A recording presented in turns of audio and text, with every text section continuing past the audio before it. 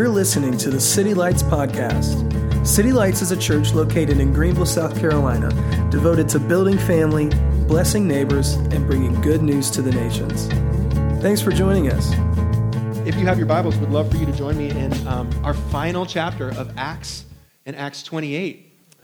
This has been a long series that we've got going last fall, and just, we're committed to the idea of, like, if this is a photo book with open pages at the end of it, we want to know the history of the story, because we want to know how we can participate in it.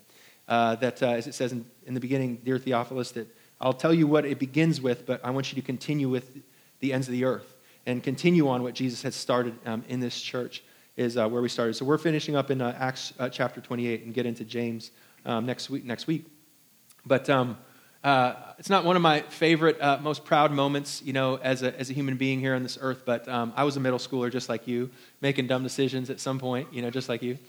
So when I moved from Albany, New York to South Bend, Indiana, it was kind of a culture shock for me.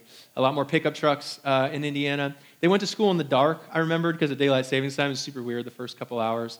They had different words. Like, I remember they were real big back then using the word shady. They'd be like, that's shady. This is shady. I don't even know if people said that anymore.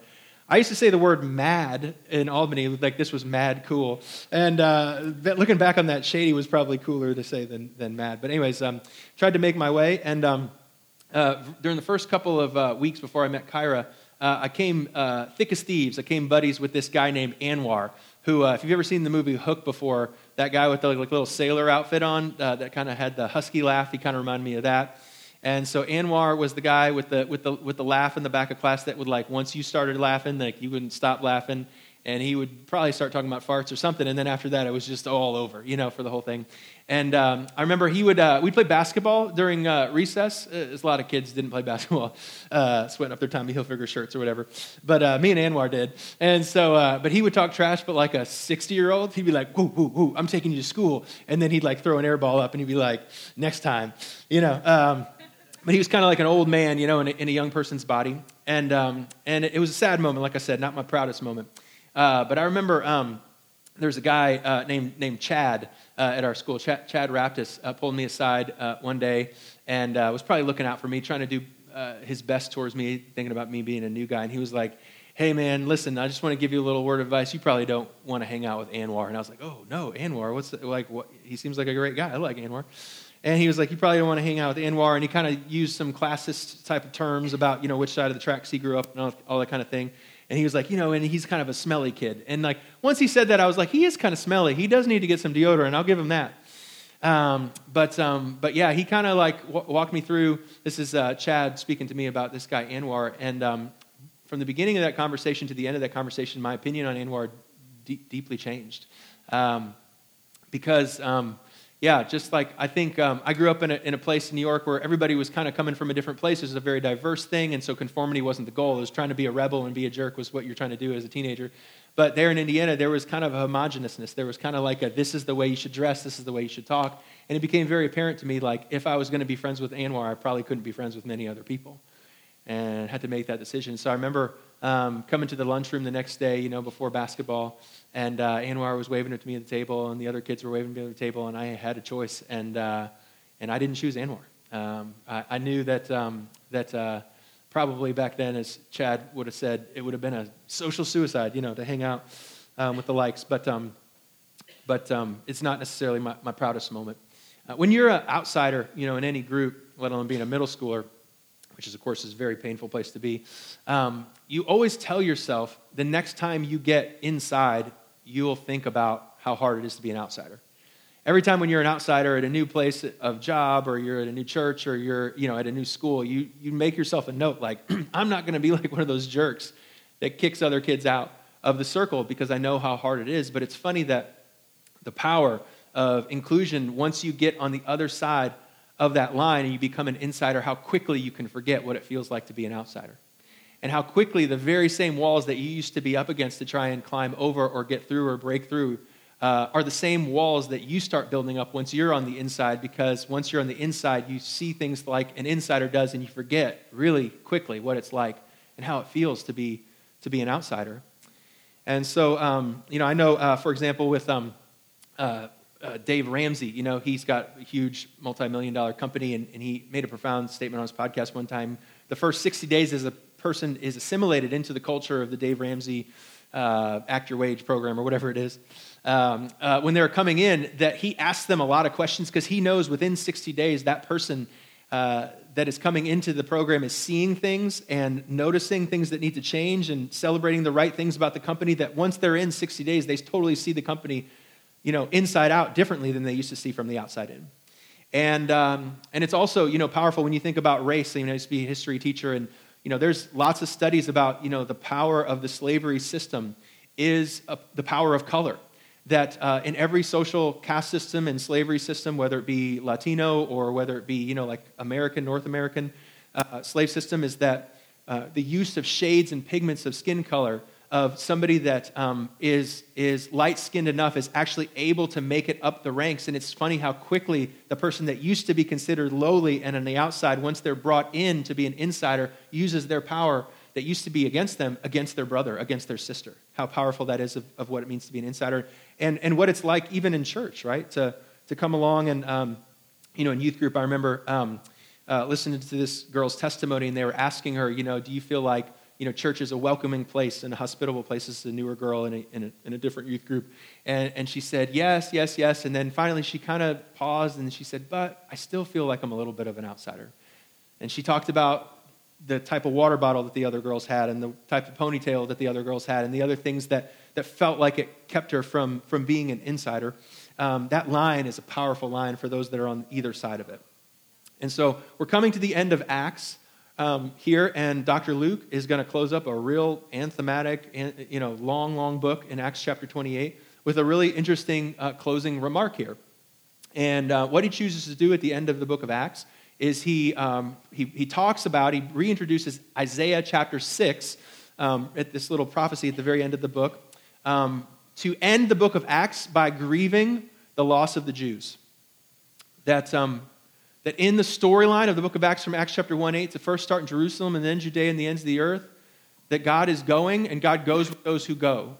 And he is on the move and he's making his way to the peripherals, not to just be insiders and playing favorites with the insiders, but to make his way to the outsiders. The insiders are brought in to go out. And one of the sad parts about this is that as it goes from Jerusalem to the ends of the earth, that some of the Jews accept, but many of them reject.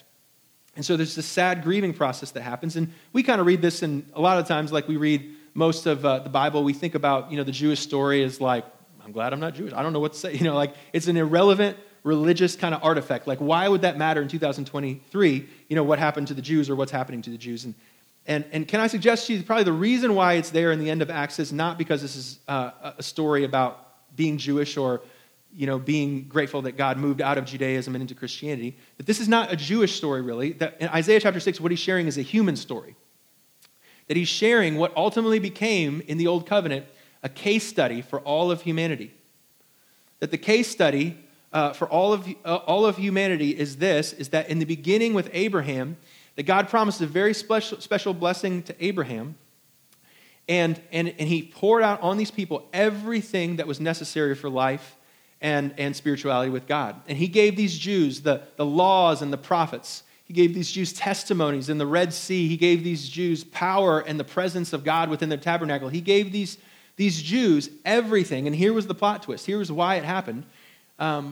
Because ultimately, these Jews, although we thought they were going to be the examples, the plot twist is they became the non-examples. They became a case study for what it's like to have everything, to have all of the spiritual blessings that God would have given a covenant people, not have Jesus, and therefore have nothing. That all throughout the canon of history, 75% of your Bible is Old Testament covenant. Not because we can recognize that we're not Jews and celebrate the fact that we're Christians. It's to recognize that as humans, it is possible to have everything, miss Jesus, and get nothing. It is paramount that the scriptures prophesy that and preach to that all the time, because what it is basically saying is if you ever think you could read enough Bible that you could actually earn yourself more access to God, go look at the Jews, because they read the Bible nonstop. And if you thought that you could ever persevere and pray and be, diligent and prophesy like Elijah. Like, if there's any part of you that thinks you could do more and get more things without Jesus, I want you to go read 75% of your Bible and realize there is a group in history that's already done that and they got nothing. That they did everything and had everything and missed Jesus and got nothing. And then the opposite is true, the plot twist, right? Like, I remember I heard about this in The Last Dance. Michael Jordan would switch teams in the middle of his practice, right? Like, they were losing by 10-0 and he'd come over and win on the other team, if only to show who's really leading the show. That out of this, there was a have-nots group, the Ishmael group, the younger group, the runt of the litter, these people that were have-nots, somehow, in that brokenness and humility and hunger, reached out, cried out for mercy, found Jesus, had nothing, and got everything. And that is what is going on with the intertestamental covenantal history of our Bible, is that you could have everything, miss Jesus, and get nothing, and vice versa. You could have nothing, get Jesus, and get everything. And so he's closing this book up. Why is he closing up this book with this prophecy, with this reminder? Is the reminder, as we've talked about from the theme of this study, is the reminder of this book was written to the church, that at any given time, if you lose your way, forget who you are, lose track of the why of your life, you could always go back and read the book of Acts like a photo album, like Google Photos, and remember where you come from. And to remember that the church, as it's been poured out with the Holy Spirit and walked into a new blood covenant where it can engage God boldly and with perseverance, to remember that all of those things were a gift and not a reward. A gift and not a reward. And the Spirit has come to us to be empowered, but not entitled. There's a funny thing about insiderness. That as you've been in church, for 10 and 20 and 30 years, here's the thing, is like, if you've been in church for 10 and 20, 30 years, you've probably done 10 and 20, 30 years of stuff. And there's a funny thing about insiderness, is that as we do that in Christ, we start to do these things and we start to forget that he's the one that does them, not us. And that inside, as we spend too much time potentially in the bubble, we actually start to think that this is done by us when it's not. And it's incredibly dangerous spiritual reality. That's I think what is so paramount and important at the end of this book is that we think that by stepping through these doors that we exit and escape spiritual danger, when in fact there is great spiritual danger everywhere we go, even in this church, right? Because as we come across those doors, we have the propensity, the possibility to walk into this bubble, spend so much time here that we actually think we run it. Then in doing ministry, right, and 10 and 20 and 30 years, there's a bitterness that can take place of the things that I thought that God was going to promise me and the things that I was expecting God to show up for me on. And we see the people that we're supposed to be serving, and they're hard to love, and they're not consistent, and they make promises and they don't deliver on them. And we start to grow, not just in this entitlement, but this bitterness of God not delivering on what we think we're owed and what we think we're demanded, because we think that it's run by us and we think that it's ultimately about us. And so this is, I think, the sermon in a sentence that I get by the end of the time that I read in Acts chapter 28 is that the church is not ultimately, evangelism and outreach is not an event so much as it is an identity. That a church that is not outward is not a church. A church that ceases to go outward is not a church, because here's the funny thing, and you learn it from the older brother in the parable of the older son and the younger son, is that if the insiders fail to go out, they ironically actually become outsiders. That God is on the go, and he is moving Jerusalem, Judea, and the ends of the earth. And people that are not going, if we are not outwardly moving right with him, we miss him. And we miss the actual essence of what it means to be a Christian, what it actually means to be a follower of Jesus, that evangelism is not just an activity, it is something that we are. And I think that's what Acts has been trying to tell us these last 28 chapters. So anyways, verse 17, I'll pick up at the very end of this chapter here. It says, 3 days later, he called together local Jewish leaders. And they assemble around Paul, and and Paul says to them, "My brothers, although I have done nothing against our people or against the customs of our ancestors, I was arrested in Jerusalem and handed over to the Romans." So Luke is basically ending with a chorus. It's the tune of this entire book, that Jerusalem, Judea, the ends of the earth, that Paul always goes first to the Jew and then to the Gentile. And ironically, the ones that shoulda, coulda, woulda seen Jesus first on the front lines, ironically miss him, and the ones that are supposed to miss him actually find him. And so the Jews reject while the Gentiles accept. And not only are they rejecting him, they are trying to get rid of Jesus. This is what that Paul, formerly known as Saul, and that continually you'll see within the book of Acts of the Jews towards the Christians is we want to rid the earth of him, is what they would exclaim as they would tear their clothes at the end of court cases, etc. And so they find him offensive, and they find him aggressive, and they find him offensive. And so they continue to try to pursue him and to not just coexist, but they want to kill him. And so they examine him in this court case, he says, and they wouldn't release me, even though I was not guilty of any crime deserving death. And verse 19 says, the Jews objected, so I was compelled to make an appeal to Caesar, and I certainly did not intend to bring any charge against my own people. For this reason, I have asked to see you and talk with you. It is because of the hope of Israel that I am bound in these chains. And so to bring up a probably irrelevant celebrity that some of you guys don't even know of, because I'm an old geezer like that, I was reading an old Reddit blog over the weekend about Ashton Kutcher. Anyone know who Ashton Kutcher is anymore? He used to wear a sideways little hat and punk, Justin Timberlake or whatever on the show. And he got married to Mila Kunis, who was his co-star. They were young, first love type of dating people in that show originally. And I think he was dating Demi Moore for a while or whatever. But anyways, he rode off in the sunset with Mila Kunis. And I read this article recently that the two of them together have $275 million to their estate. So made some good money, I guess, punking celebrities and being on Dude, Where's My Car?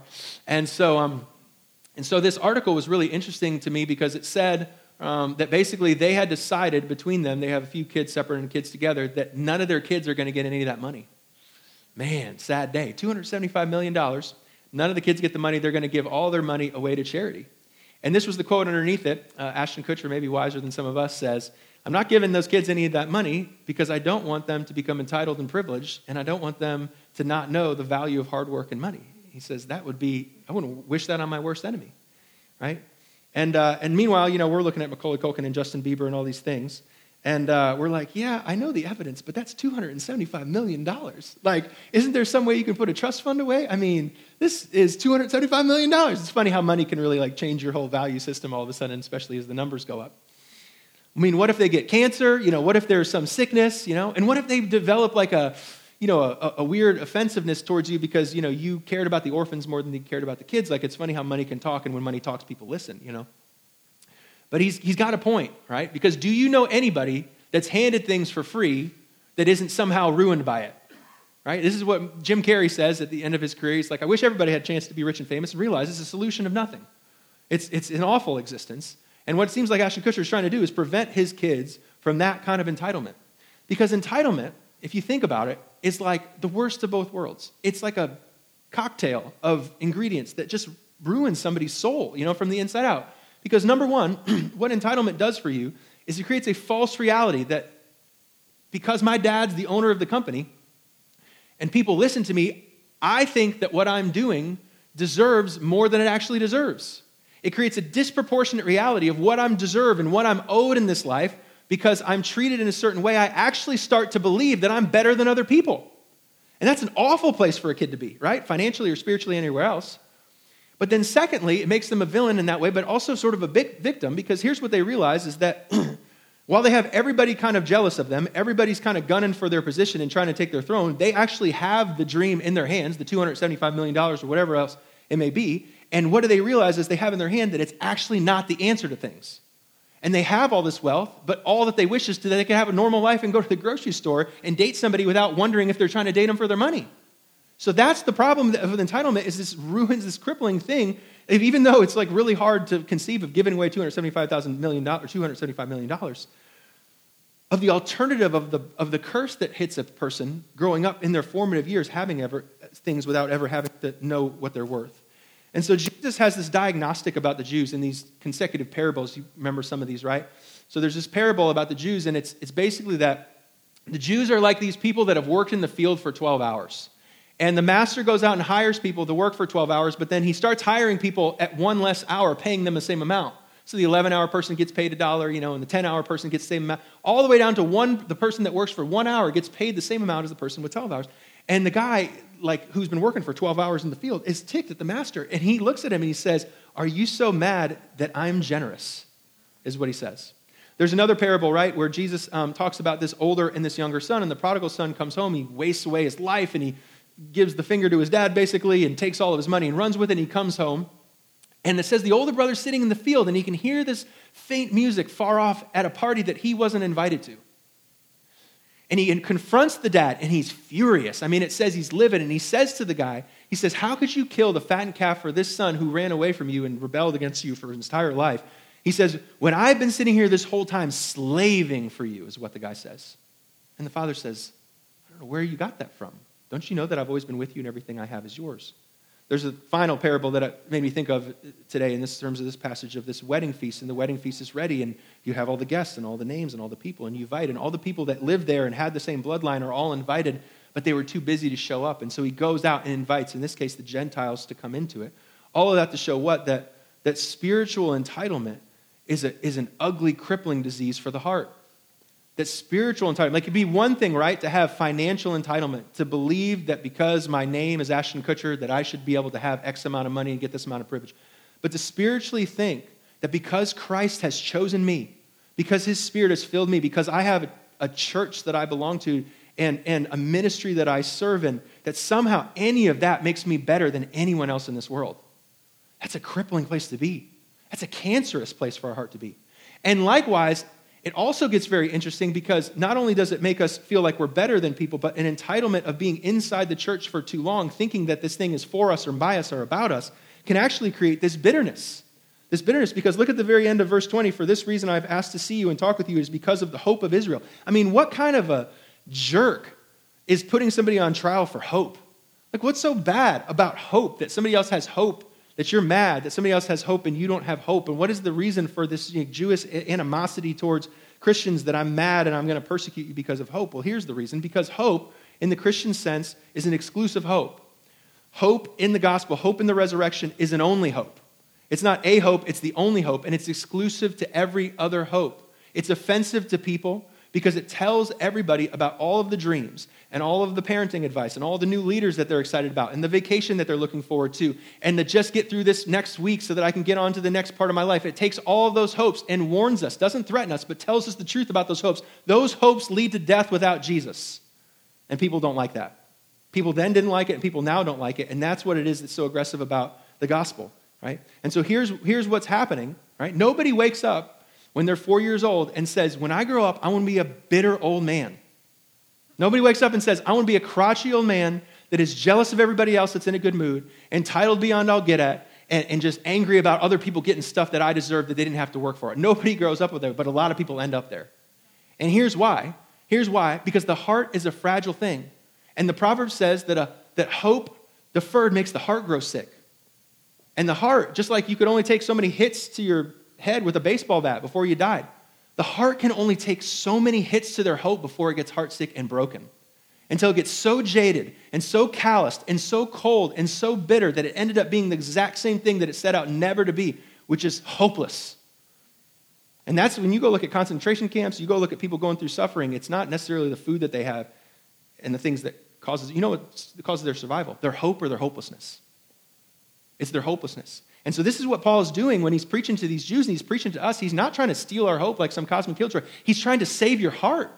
He's trying to save your heart from the next thing that you're going to get the next husband I'm going to meet is going to be like this, and the next this is going to be like that. And these hopes that are lesser hopes, he's not trying to rob something for us. He's trying to save something from us. Save us from our heart becoming bitter and calloused and broken and entitled. And that's exactly how you can miss the Messiah in your midst, is putting your hope on something less, putting your hope on something less than Jesus.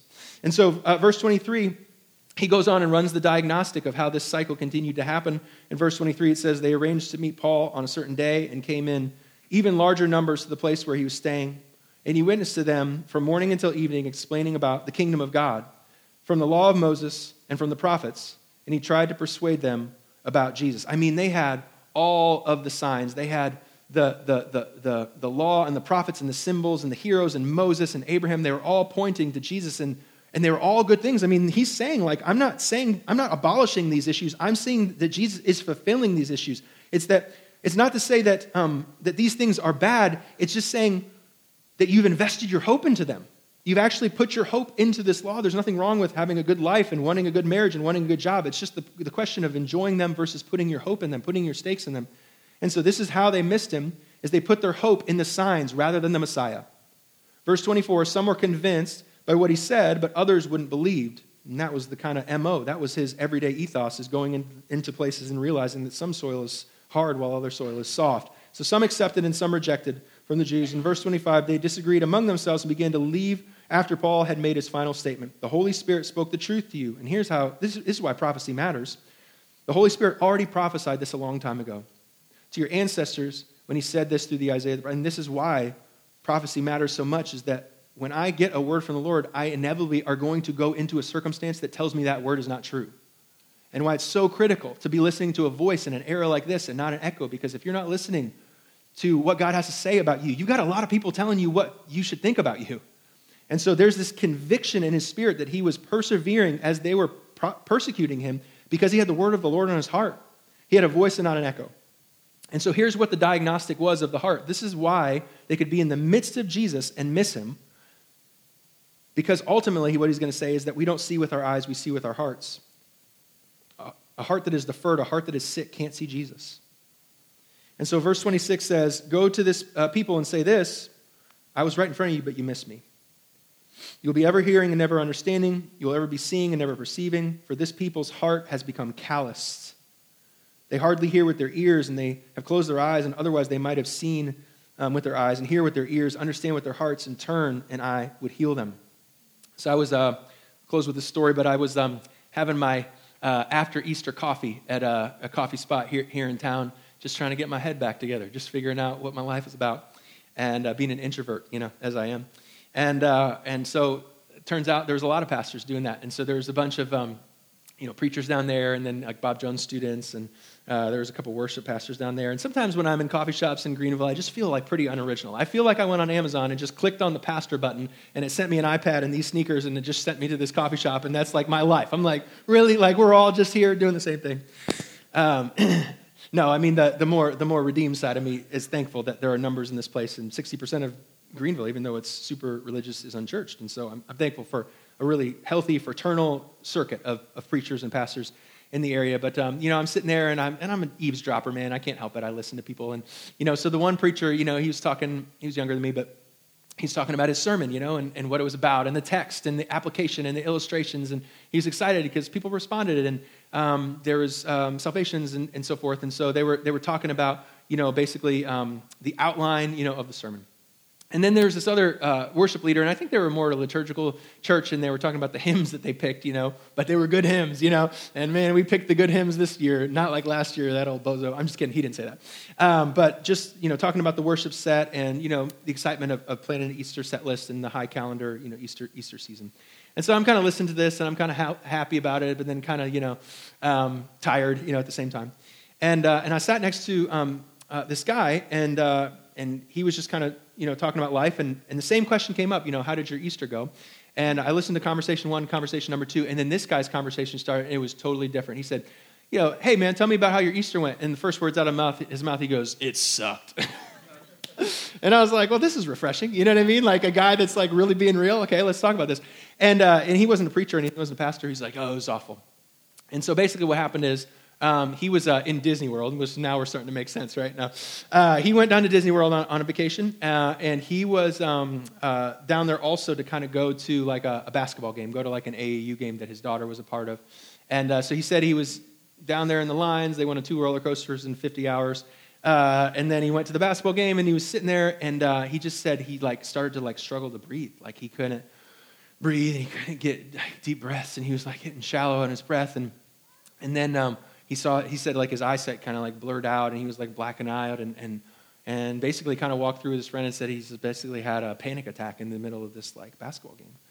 And he said he was just super embarrassed, and he just felt like humiliated and kind of like couldn't control, and everybody was like looking at him, and like his wife had to carry him out and all this kind of stuff. And then he ended up, he said he was like trying to recover in the room, and it wasn't just one day, it was like all 7 days, like he could barely make it off of the couch. And he felt so, because all the extended family had come in and they were helping him and all that stuff. And he said, kind kind of laughed about it, and the guy was kind of nervous because he bit off more than he could chew. He just wanted to see like what songs they sung at his church, And he was like, yeah, man. He was like, but it made me really thankful for my family.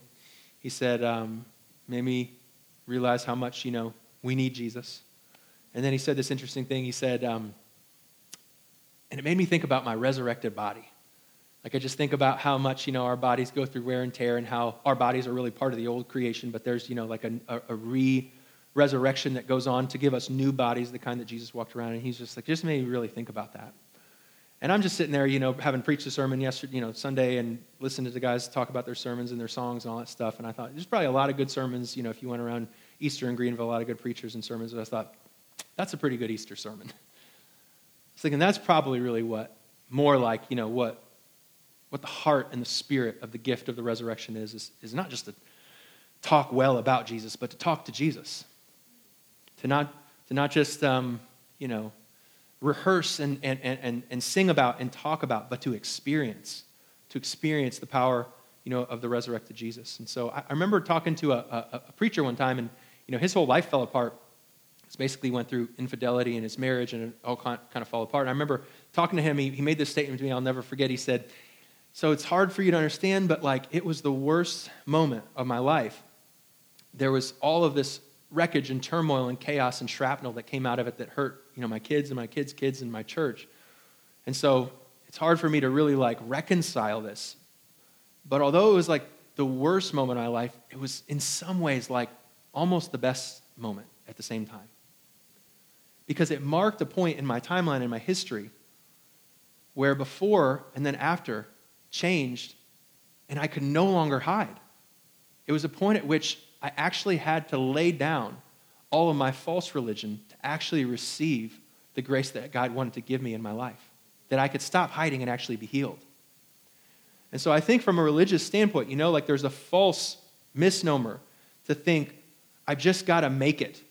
Maybe if I just say the right things and keep people at an arm's distance and show the acceptable sins and confess those, but not really talk about the deep, deep, dark longings of my heart and really open up about the disillusionment and some of the resentment that I feel and the entitlement that I feel and the bitterness that I feel, then maybe I'll make it and slide into heaven, And there's this misnomer to almost expect that to be almost like the best thing that Christianity has to offer, but there's a potential in that testimony from Easter and the testimony from the preacher that's saying, actually, that might be the worst thing that could happen.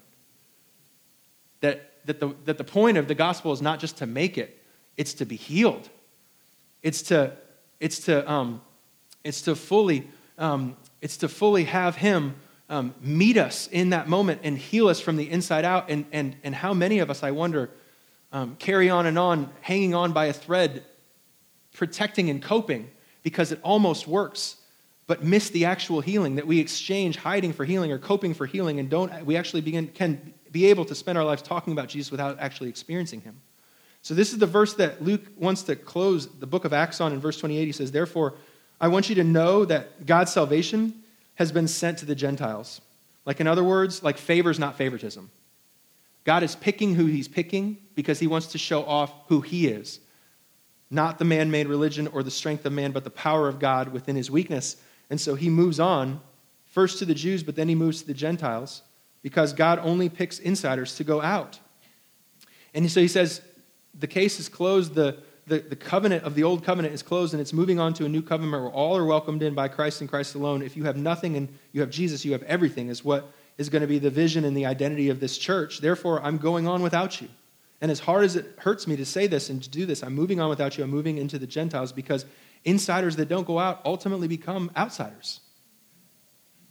That ultimately you can be so close to Jesus that you're far from Him. You be so close to the Father. It's like a vaccine. It's like this inoculation that you think you have something because you talk to the right people and say the right words, and because you show up at the same place on Sunday. You can have this misconception, this misunderstanding that having just a little bit enough of God actually keeps you from the healing that He wants to give you.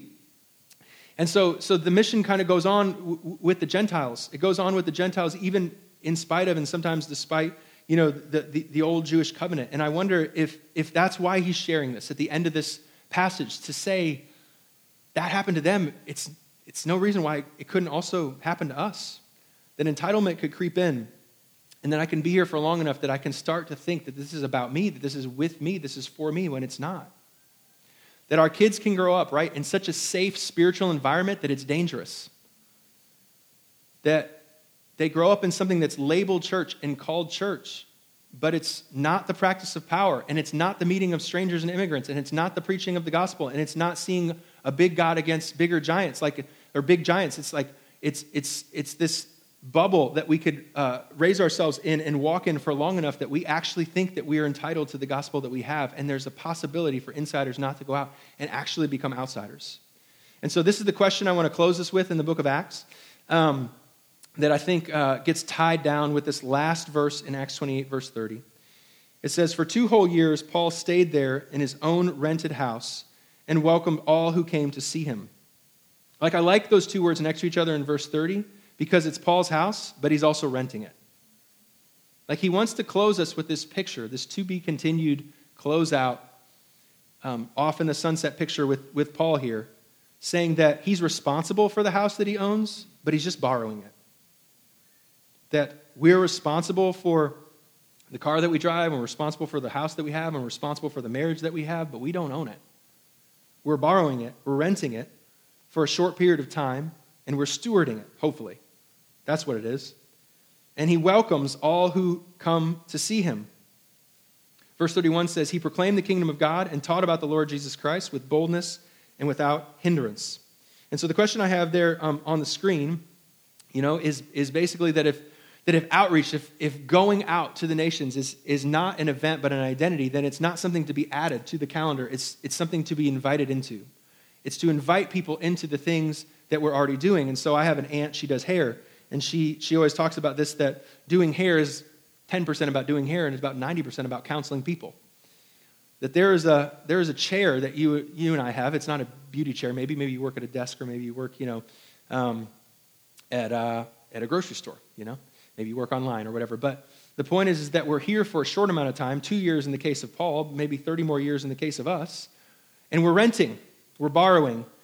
And to take account, I think that's what Acts is kind of saying to us, is it's not go and repeat Paul's life, it's follow the one that Paul followed.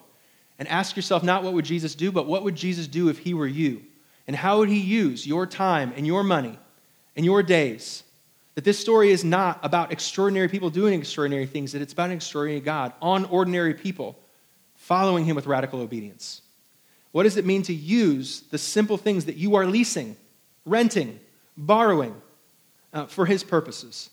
Secondly, that it says that he welcomes people in. The second question I had is, who are you welcoming?